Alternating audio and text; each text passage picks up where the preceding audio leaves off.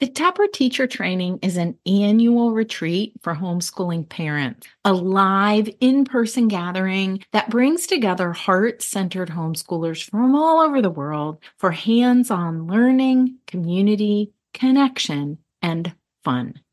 And I'd love to see you at Taproot 2024. We'll gather August 1st through 4th at a camp in northeastern Ohio for a long weekend of engaging workshops, hiking and yoga, and personal reflection.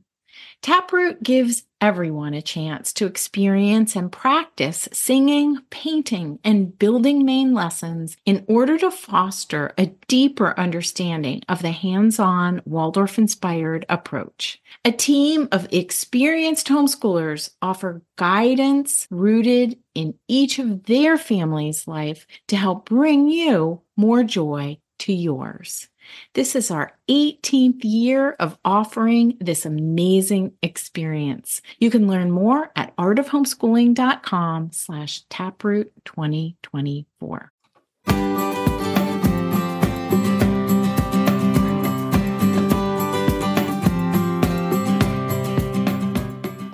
You're listening to the Art of Homeschooling podcast, where we help parents cultivate creativity and connection at home. I'm your host, Jean Miller, and here on this podcast, you'll find stories and inspiration to bring you the confidence you need to make homeschooling work for your family. Let's begin.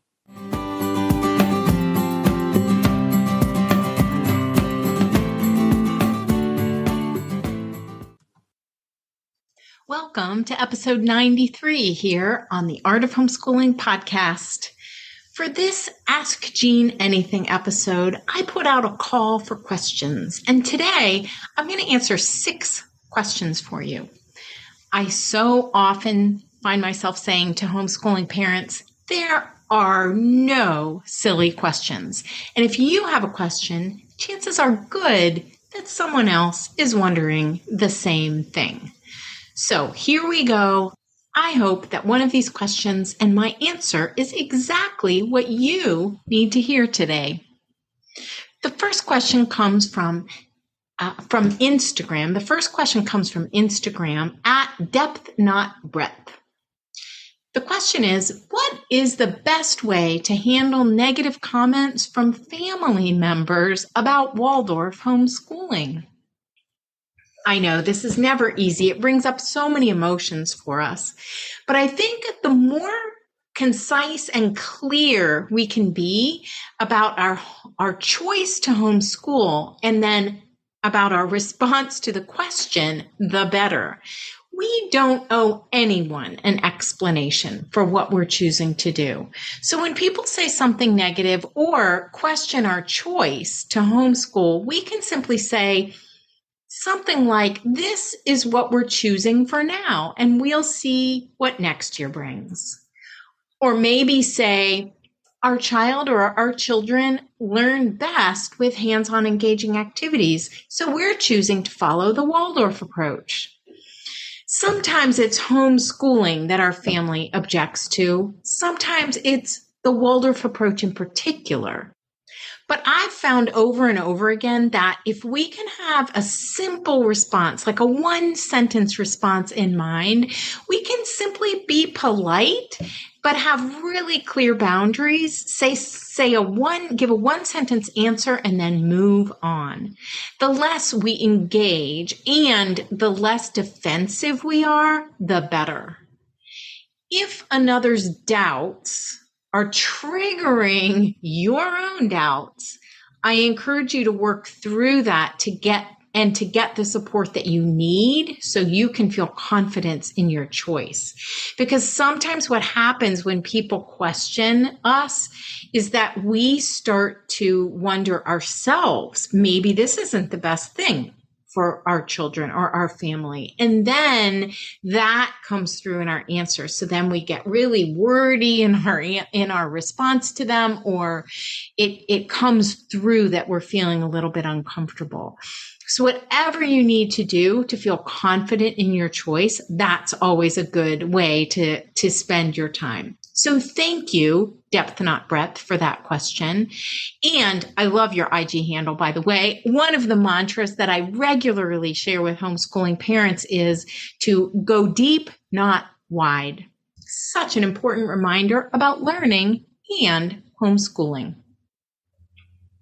Next question comes also from Instagram at the Wrapped Family.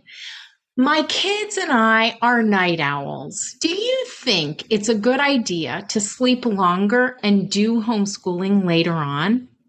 Yes, I do. We want to make homeschooling work for our family, right? And that includes coming up with a daily rhythm that works for everyone.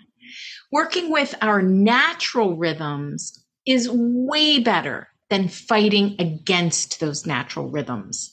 For me, I'm an early bird, and so are my kids, at least until they became teenagers, and then it shifted for a bit. But what we want to pay attention to is, so for us, the result was that we wanted to get the lessons in before lunch each day. But what we want to pay attention to is that energy of each family member, right? So if your family does better starting lessons later in the day, then that is absolutely what you should do. Even Rudolf Steiner talked about having 2 shifts in the very first Waldorf school. I find this fascinating. When he was asked about how they would accommodate more than one class per grade, he said they could start one group early in the morning and the second group midday. I would hope then they would also allow children or families to choose which would work better for them. But the starting point with daily rhythm, it really is to look at each family member's natural rhythm and craft from there. Now, some families have members who vary in this, right? So I would say you're probably lucky that you're all night owls. But sometimes we have kids who focus better in the morning and others who might prefer later in the day. And in that case, what I recommend homeschooling parents do is to find ways of working with the ones who do better first thing in the morning, work with them first. And then with the ones who have more focus later in the day, you can do the lessons with them at that time. But for sure, find what works for you. Next question, also from Instagram from @Shosh. Shosh says, how can dyslexic or learning differentiated students benefit from the Waldorf method? I love this question because I've seen over and over again how the Waldorf method really meets the needs of so many different types of learners, not just neurotypical kids. And for sure, homeschooling is a great setting for children who learn on a different timetable than those in mainstream classroom setting, because we can craft the lessons to meet our children's needs. Steiner even said, we want to look at the children before us and bring them what they need. He actually invited the teachers in the first school to do this, even though they had much larger groups of students than we have in our homes. This is much more possible in a homeschool setting than in a classroom of 30 kids. So how does this work with a child who might be dyslexic or learning differentiated in some way? With the Waldorf approach, we can bring the content, which are those lesson topics recommended for each age and grade. We can bring that content for the age and grade that they're in, but work on skills development based on the individual child. So for example, we might have a second grader who is still learning to read, maybe even still learning to write. So we could bring animal fables as recommended for that age, but we can work on whatever specific skills are needed for the particular child. So if they're just writing, if they're only able to write the title to the fable, at that stage, that's fine. That's where we start. And then we work with them to read that title back to us, right? At the end of the day, the end of the week, the end of the block, and then we expand from there. Some families also choose to get outside help for children with special needs because some children may need that. Some children with dyslexia may need a tutor or may need someone who specializes in that area. But the trick is to find someone who is at least supportive of the Waldorf method. And all the Waldorf type activities will help the child, like stories, wordplay, verse recitation, songs, movement, verbal summaries of stories, all kinds of music, really all the lively arts can help children no matter how they learn. These Waldorf methods or approaches really benefit everyone, no matter how their brain develops. They benefit all children, no matter how their brain develops. And so we can find ways of working with the curriculum to meet the particular needs of our individual children. Next question comes from Desi, who is a member of my Inspired at Home community. And she asked, my 6.5-year-old daughter doesn't want to sing or recite with me. She'll keep her mouth shut tightly. How do I handle this? Do I keep singing and reciting to her by myself? Will hands-on musical experiences help her? I haven't introduced any musical instruments yet and haven't planned any for this year. I want to keep it simple enough for me to follow through. If I feel that I can tackle more, I may introduce recorder to her. So let me just start by saying, Desi, that your daughter is not alone in this. Many children have a hard time engaging in a homeschool setting, really in any setting. My boys, for example, would often ask me to stop singing. But I think for a lot of children, such a small group as we have in our homeschools can make them feel really self-conscious, sometimes too self-conscious. So yes, I would keep singing and reciting. I would simply allow for her shutting her mouth with, tightly. It's totally okay. Just accept that that's what she's going to do. And don't feel like it's your job to change that or to make her engage. You are offering her these songs and these poems that you're reciting to her, but there's no requirement for her to engage with you. You couldn't keep inviting her to. I would definitely do that, but it's okay if she chooses not to join in. Also, lots of children need to watch for a long time before they're comfortable joining in. You might choose to introduce the recorder. That could help, but I would do it in a really super simple way by learning one song on the recorder that you already sing. And then one day you could simply play that song on recorder and then sing it and see what happens. So yes, keep the musical experiences going. Accept the fact that your daughter, for whatever reason that you may never know, is not comfortable joining in with you right now.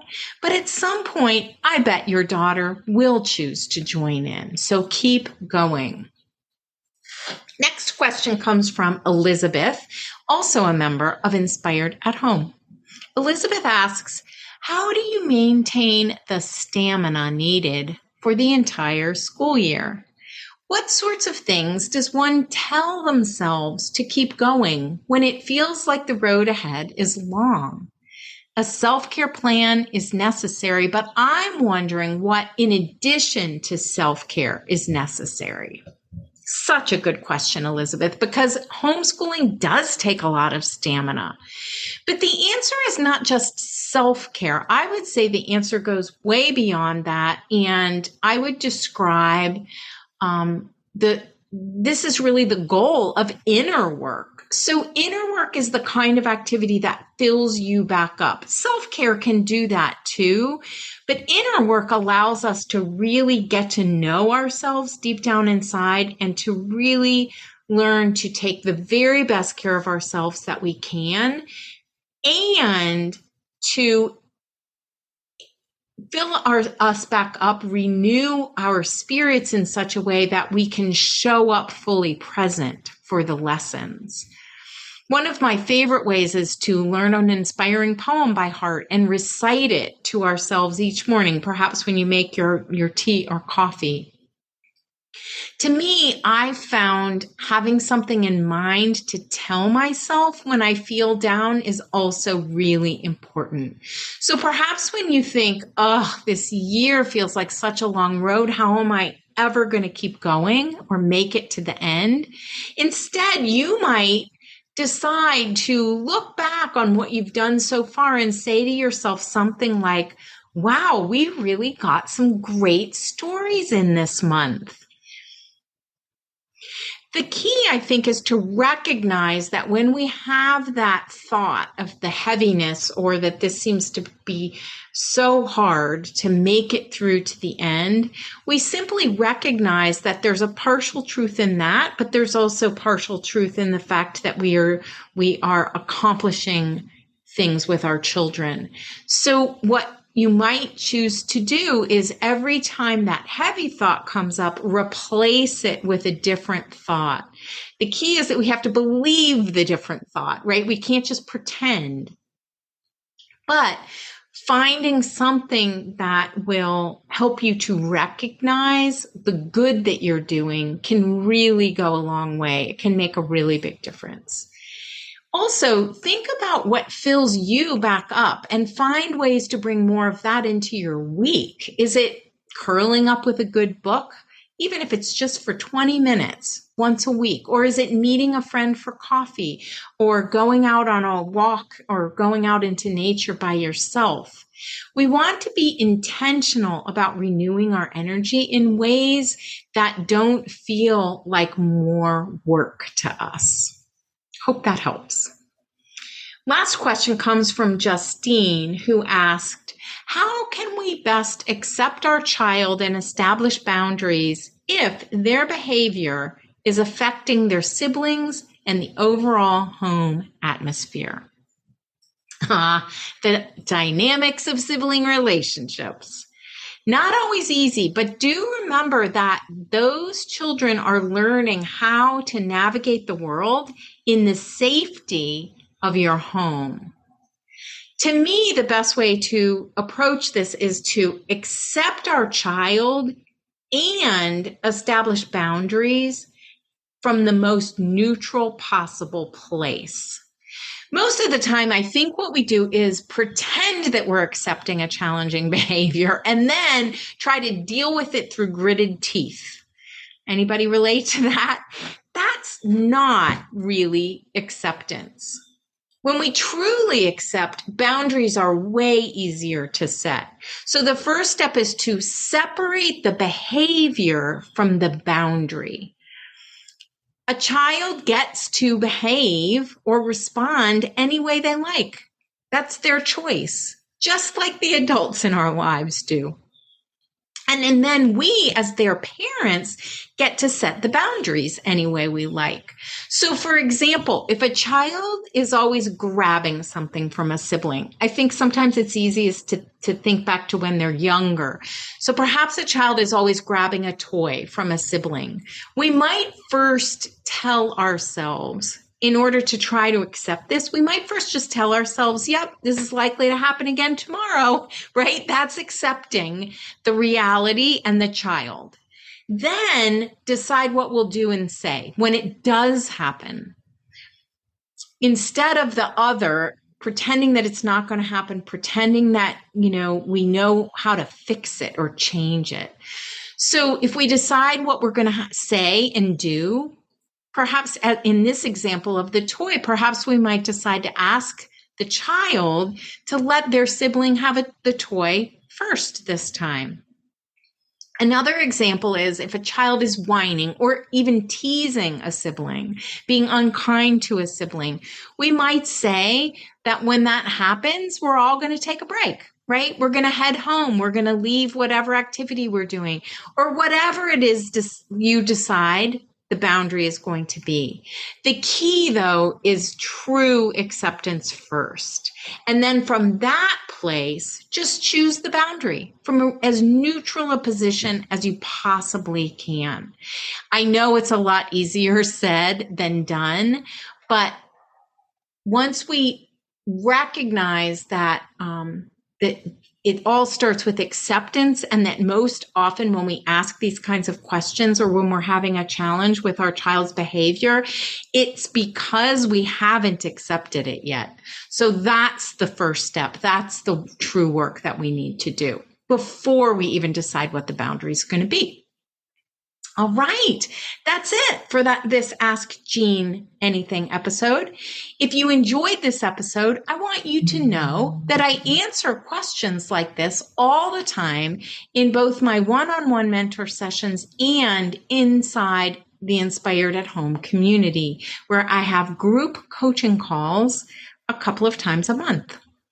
You can find out more about both mentor sessions and the Inspired at Home community in the show notes for this episode at artofhomeschooling.com/episode 93.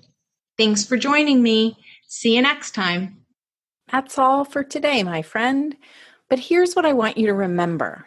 Rather than perfection, let's focus on connection. Thanks so much for listening, and I'll see you on the next episode of the Art of Homeschooling podcast.